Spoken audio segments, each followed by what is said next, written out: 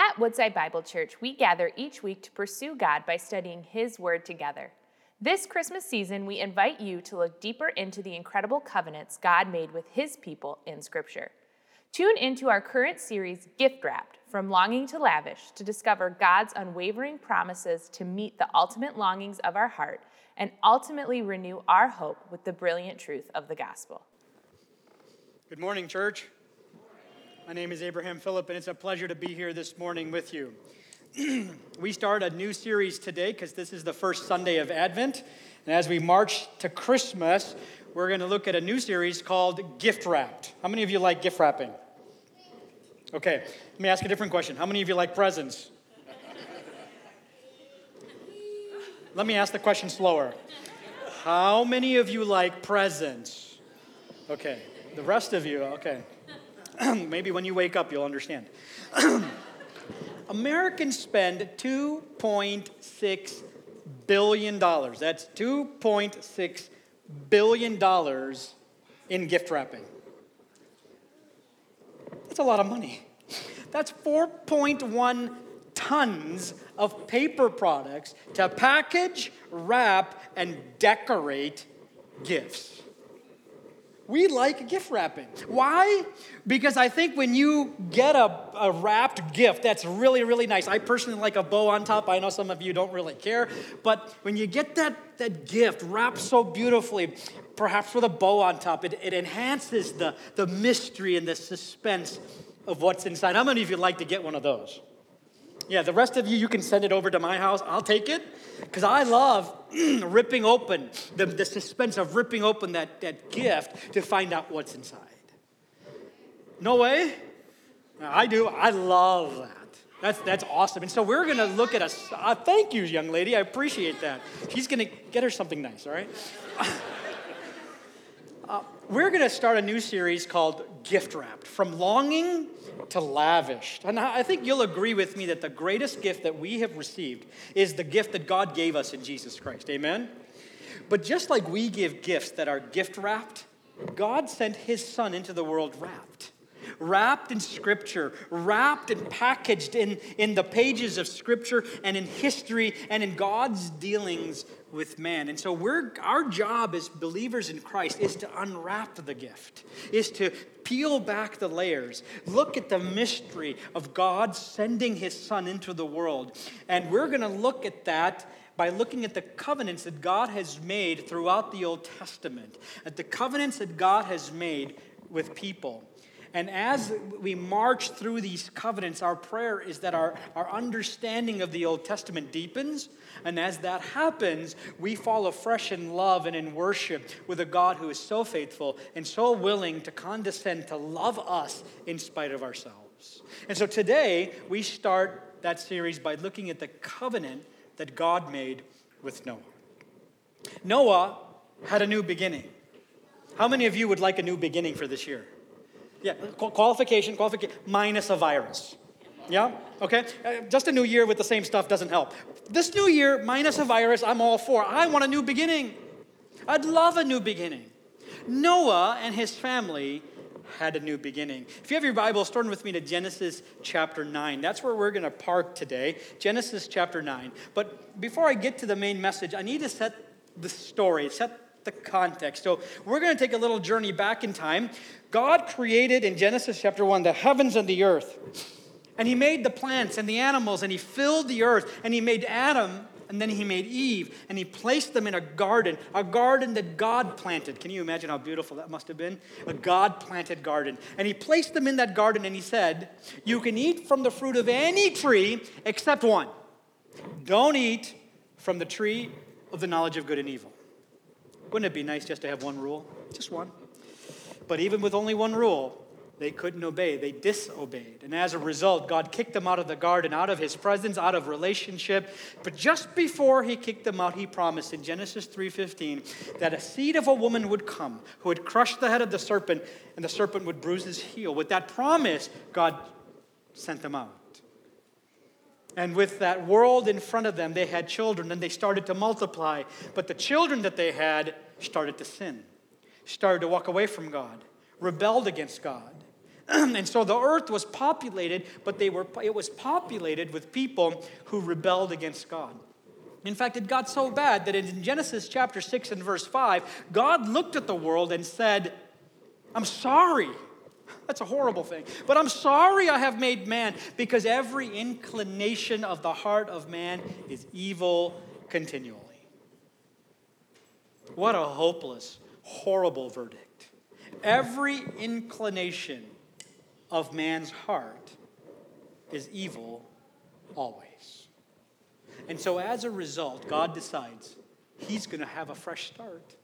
He's going to destroy the world, destroy all living creatures, and he's going to start again. But in that process, Noah found favor in the eyes of the Lord. And instead of destroying everything, God looks at Noah and says, Noah, I'm going to destroy the world, but I'm going to save you and your family. So build an ark. Build an ark. Now, I don't know where you are with your study of the Bible, but if you study it right, you'll find that up to that point, it had not rained on the earth. Why? Because the world was surrounded by a water canopy. And so it would have been a hyperbaric chamber inside the earth. And so it had not rained. And the way God made the water to come is every morning the dew would come. Genesis chapter 2. You can go home and read it. The dew would come up every morning and water the earth. It had not rained. So you can imagine the amount of faith it took for Noah to build an ark, because when God said, I'm going to make it rain, Noah would have looked up and said, God, what's rain? Hebrews chapter 11 said, by faith, Noah built an ark. Can you imagine the exercise of faith and the amount of faith it took to build an ark for something he had no idea? Never seen it before.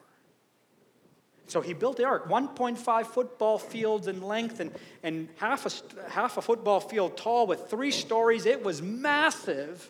And it would be for Noah and his family and for animals that God would bring to him. And so Noah put those animals in the ark, and he and his family went into the ark, and God shut the door. And 1 week later, the rains came. The Bible is very specific. It says the fountains of the great deep, located deep within the earth, burst open, and the windows of heaven were burst open. And so water came from the sky, water came from underneath, and the flood waters covered the earth, killing everything, rising so high that it covered all of the mountains. Every living creature on the face of the planet died. How many of you ever put Noah and the ark on your nursery rooms or around your cradle? Isn't it nice? We put our Christmas tree up the day after Thanksgiving, and I have one of those Noah's Ark ornaments, and I was thinking to myself as we were putting it up, I'm not sure I should put this up. This is a judgment scene. Like, people died. Like, the earth was why do we put this around our nurseries? This is not a nice story. What are we thinking? And yet, that ark represents hope, because all of the animals and all of the people in the ark were rescued from the judgment of God. 370 days after it started to rain, Noah and his family came out of the ark. And do you know what the first thing Noah does? He builds an altar. Notice chapter 8. Verse 20, we read, Then Noah built an altar to the Lord and took some of every clean animal and some of every clean bird and offered burnt offerings on the altar. And when the Lord smelled the pleasing aroma, the Lord said in his heart, I will never again curse the ground because of man. Moses is writing this story under the inspiration of the Holy Spirit. And he records for us the internal dialogue going on in God's heart. And so God smells the offering, smells the aroma, and he's pleased with the sacrifice that Noah makes. 370 days in an ark full of animals that were dirty, and your wife and your children and their wives. And you can imagine how stir-crazy it must have been. He comes out of the ark and he thanks God. But the world is very different. And he builds this offering to God, and the smell ascends, and God smells that sacrifice, and he's pleased. But this isn't a communication to Noah. This is in God's heart. It isn't until chapter 9 that God actually says something to Noah. In fact, in chapter 9, in verse 1, God says to Noah the same thing he told Adam and Eve in Genesis chapter 1 and 2. Be fruitful, multiply, fill the earth. In fact, he says that in verse 1 and in verse 7.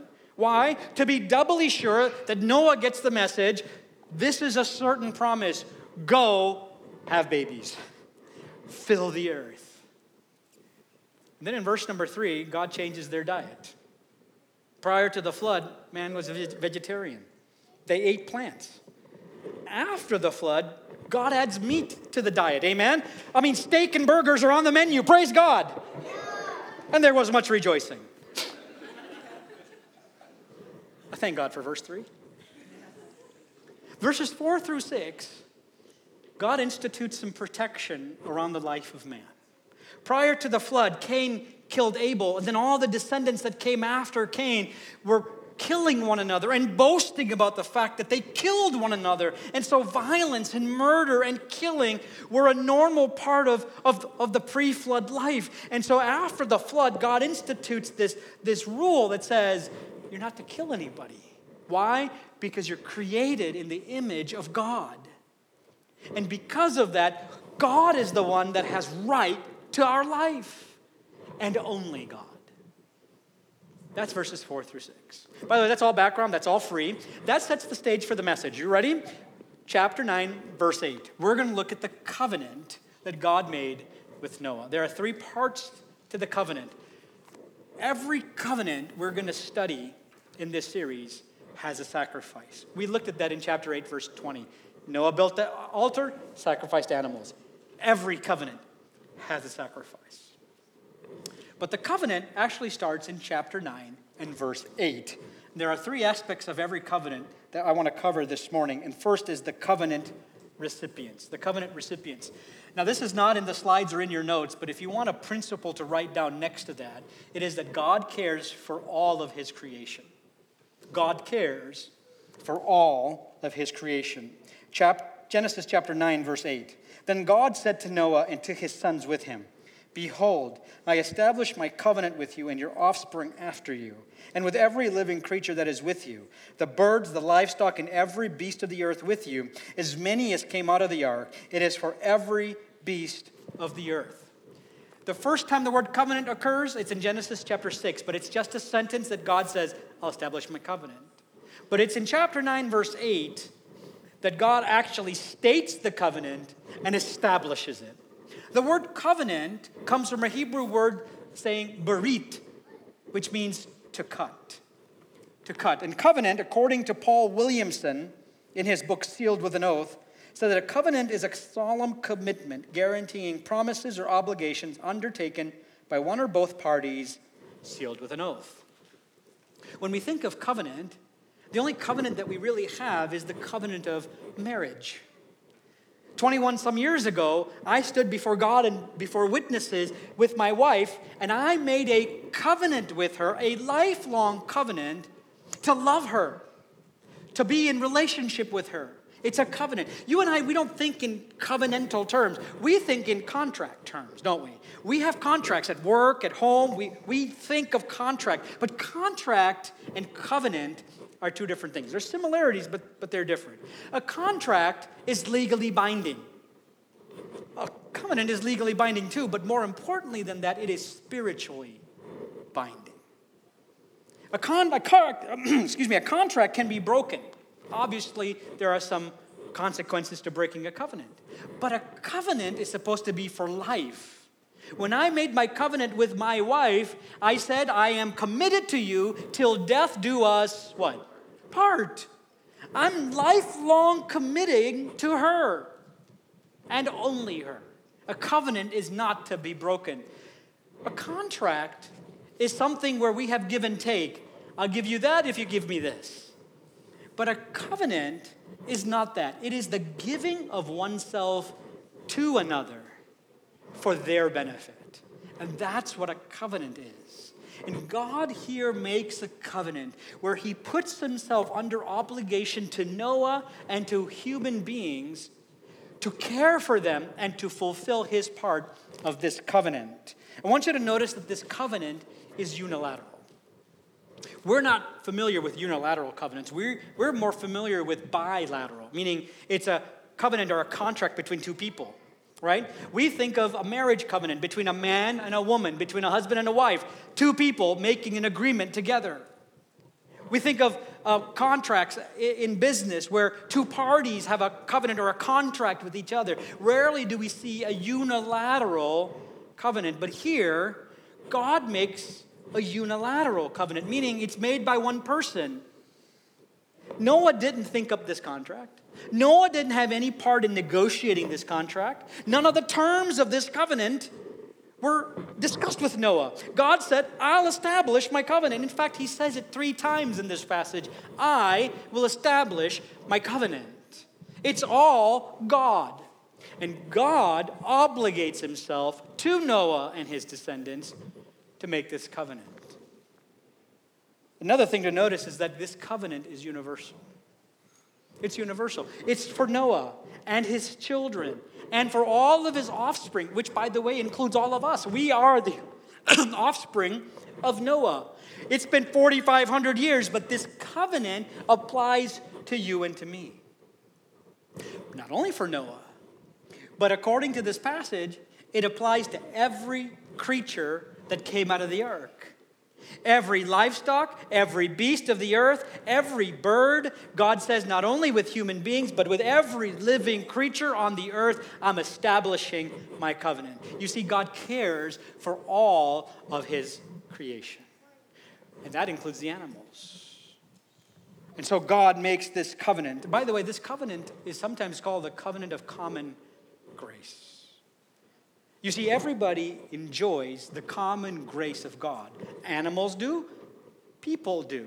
Jesus in the Sermon on the Mount said, God sends the rain on the just and on the unjust. You see, everybody gets the rain, whether you're righteous or not. That's the common grace of God, where everybody experiences the goodness of God.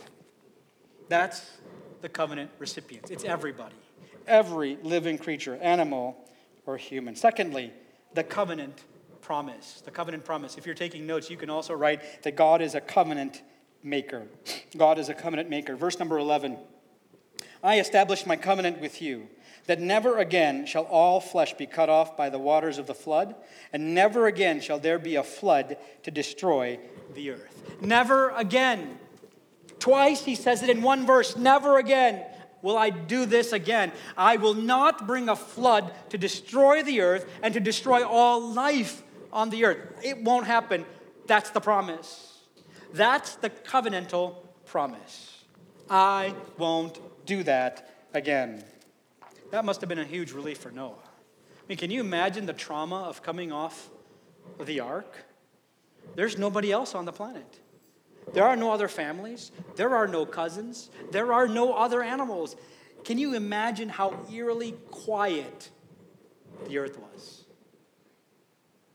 No sounds, no speaking, nothing. The earth would have looked completely different. And God looks at Noah and says, I won't do that again. What a relief it must have been for Noah to know that God wouldn't do that again and they wouldn't have to live through that kind of trauma again. I want you to notice that this covenant is unconditional. You know, you and I, we're used to conditional covenants or agreements, right? If you do that, I'll do this, right? When God made a covenant with Israel at Mount Sinai, he said, if you obey my covenants, I will bless you. If you disobey my commandments, then there's going to be judgment. I'm going to bring curses upon you. Right? I have conditional agreements in my house. For my son Jonathan, I tell him, if you want to play video games for an hour, you have to read for an hour. Right? I have conditions around things. If you do this, I'll do this. You notice in this promise, there's none of that. There's no requirement placed upon you and me or Noah for us to do anything. It's unconditional. There's no stipulation. There's no requirement. It's all upon God to do all of it.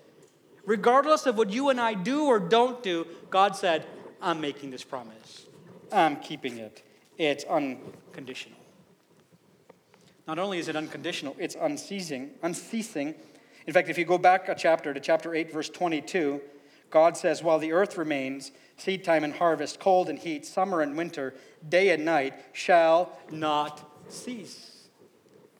To Noah and his descendants and to you and me, God is saying, I'm never going to do this with a flood again. And so as long as the earth remains, this covenant remains. We can expect continued rhythms of life, continued seasons to come and go, just as it has been for the last 4,500 years. God's promise is that his covenant he will keep, and it will be unceasing. Amen? That's 4,500 years. That's a long time. And guess what? The covenant has not failed. Amen? Amen. Unceasing covenant. The third aspect of this covenant I want to show you is the covenant sign. The covenant sign, if you're taking notes, you can write, God is a covenant keeper next to that. Verse number 12 says, and God said, this is the sign of the covenant that I make between me and you and every living creature that is with you for all future generations. I have set my bow in the cloud, and it shall be a sign of the covenant between me and the earth. And I will bring clouds over the earth, and the bow is seen in the clouds. And when the bow is seen in the clouds, I will remember my covenant that is between me and you and every living creature of all flesh. And the water shall never again become a flood to destroy all flesh. When the bow is in the clouds, I will see it and remember the everlasting covenant between God and every living creature of all flesh that is on the earth. God said to Noah, this is the sign of the covenant that I have established between me and all flesh that is on the earth. Every covenant has a sign. When I made my covenant with my wife, I have this symbol, this sign, a wedding ring, that I use as a covenant, as a sign of the covenant that I made with my wife. Every covenant in Scripture has a symbol or a sign. When God made a covenant with Abraham, he gave them the sign of circumcision. When God made his covenant with the children of Israel at the foot of Mount Sinai, he gave them the symbol of the Sabbath. When Jesus made a covenant with us, he gave us the symbol or the sign of communion. Every covenant has a sign. The sign for this covenant that God makes with Noah is the rainbow.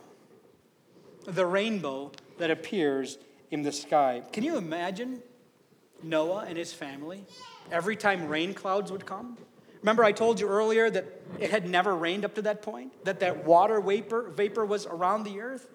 But the flood, God took that water vapor out, and now clouds and rain would be a normal part of life. Can you imagine what Noah's heart would be doing every time rain clouds came?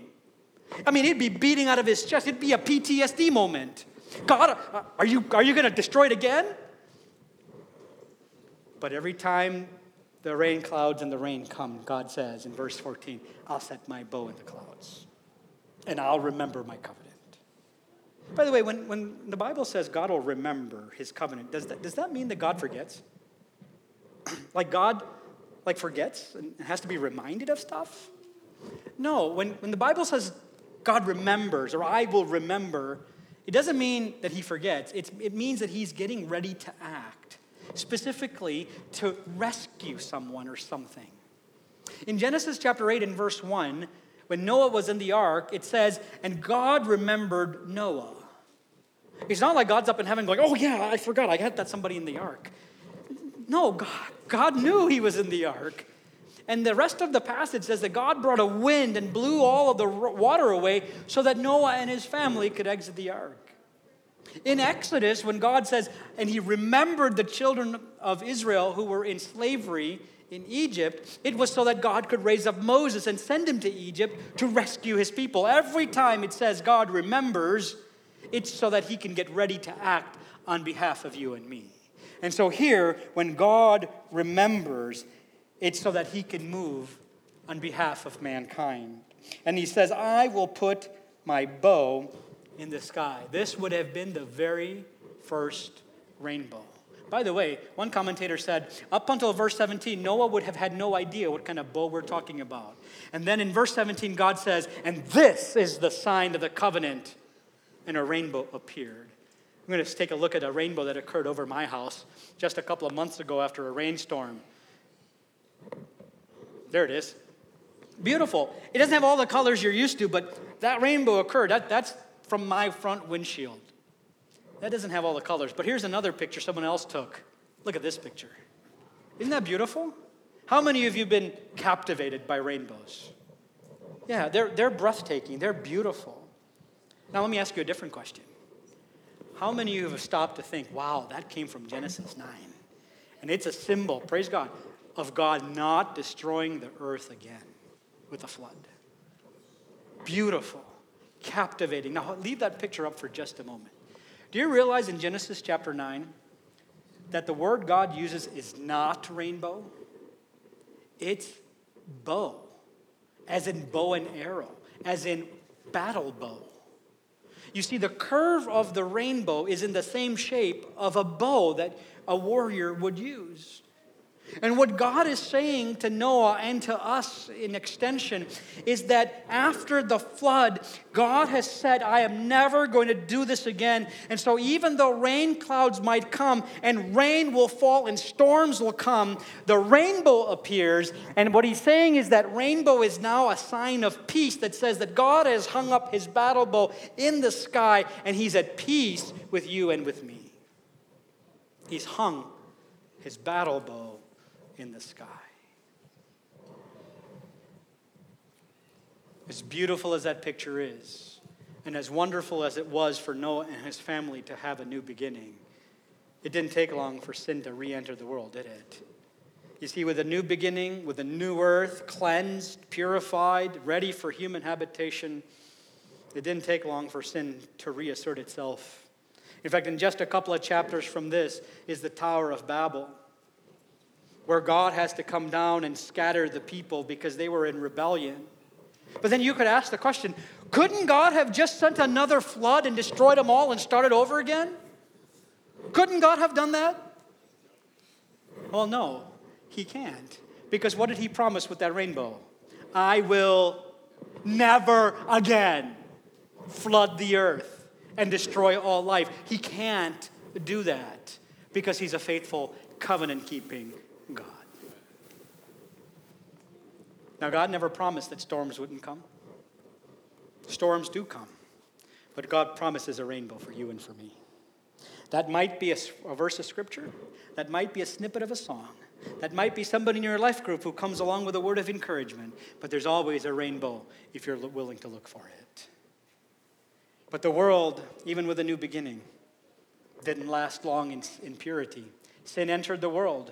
And that's why, by the way, you realize that before the flood, God said every inclination of the heart of man was evil.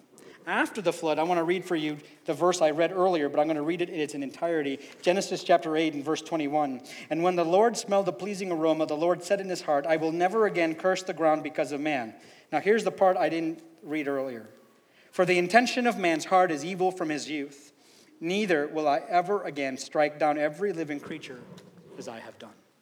Genesis chapter 6, God says, everybody's evil, every intention of the heart. After the flood, same thing, same verdict. Nothing has changed. What does that mean?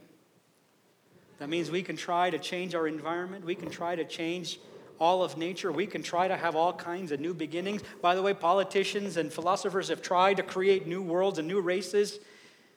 But none of it works, does it? Because inherently in our heart, we are sinful. And that's why new beginnings are only found truly in Jesus Christ alone.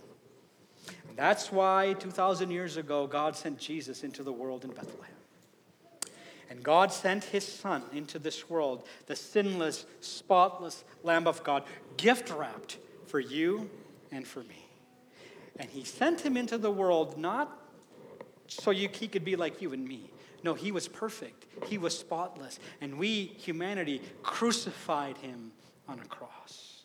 And there, hanging on 3 nails, God the Father once again took his battle bow out of the sky, and he filled his bow with the righteous anger of God against sin, and he plunged those arrows into his Son, so that the wrath of God against sin could be satisfied. That is why Jesus could say on the cross, it is finished. Friends, if you're here this morning and you don't know Jesus Christ, then all the new beginnings that you're going to try, no matter what the new resolution is going to be, to do better, to do good, to be better, it's all going to fail because ultimately none of it works when we try to do it in our own strength. That's why Jesus came. That's why we celebrate Christmas, because Christmas is a prelude to Easter, where Jesus paid the penalty you and I could never pay to give you and me a new beginning, a new relationship, a new power to live in this world different than what we were before. No matter what we do, we can't do it on our own. That's why Jesus Christ came. If you're here today and you've been trying to do this on your own, may I encourage you to come to know Jesus Christ by faith. The Bible says that the moment you give your life to Jesus Christ, the moment you confess your sins and say, Lord Jesus, would you save me? The Bible says you will be saved. That's a guarantee. Please don't leave here this morning without coming to know Jesus Christ by faith. If you're here today and you know Jesus Christ, I am so thankful for every one of you. Know that when the storms come, God's rainbow is in the sky. You just got to look for it. That no matter what the rest of this year or even next year bring, the same God who was there 4,500 years ago is still the same God today. He'll be the same God for every one of your tomorrows. The one who holds your hand today says, I will never leave you. I'll never forsake you. That means every promise in this book is true. Has been true since it was written to this very day, and it will never fail. You know why? Because we sang a song, He is waymaker, miracle worker, promise keeper. He never fails. And it's not because you and I are some good people. We're not. It's because He's a faithful God. We enjoy the goodness of God in His promise-keeping ability, that no matter what the world will throw at you, He is always by your side. Amen? Amen. Father in heaven, thank you for your promise. Thank you that you never leave us. You never forsake us, that you are our living hope. You are our refuge and strength. You are our fortress that never fails. And so, Lord, no matter what life may throw at us, no matter the chaos that we may be going through, may we always hope in you. May we always hold on to you, knowing that you are a covenant-making, promise-keeping, rescuing kind of God. May we never forget. May we never lose heart.